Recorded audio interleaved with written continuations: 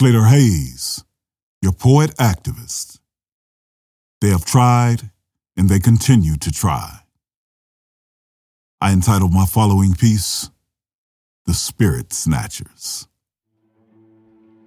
Evil, it wants our spirit, loosing its imps to partner with the pack already finding refuge within the majesty of hallowed halls, answering the clarion calls of injustice as it erodes the once perceived certainty of that won through sweat and blood-stained struggle.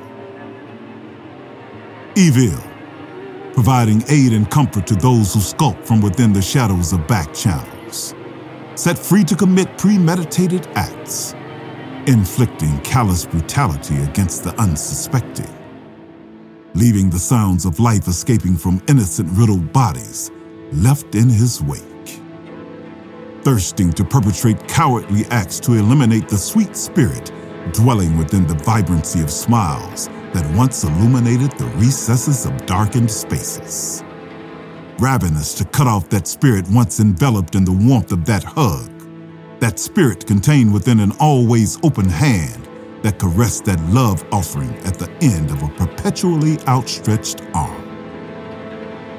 Evil, consuming the hearts of those who seek to relegate us to memories, to static images contained within ornate frames, fading smiles peering through rings created by the morning's brew.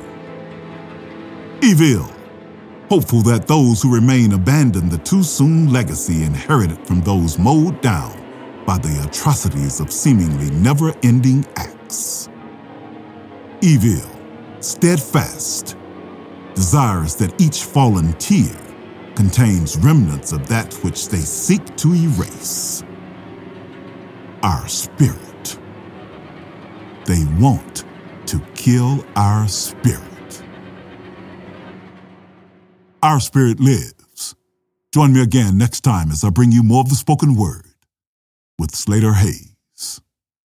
Peace.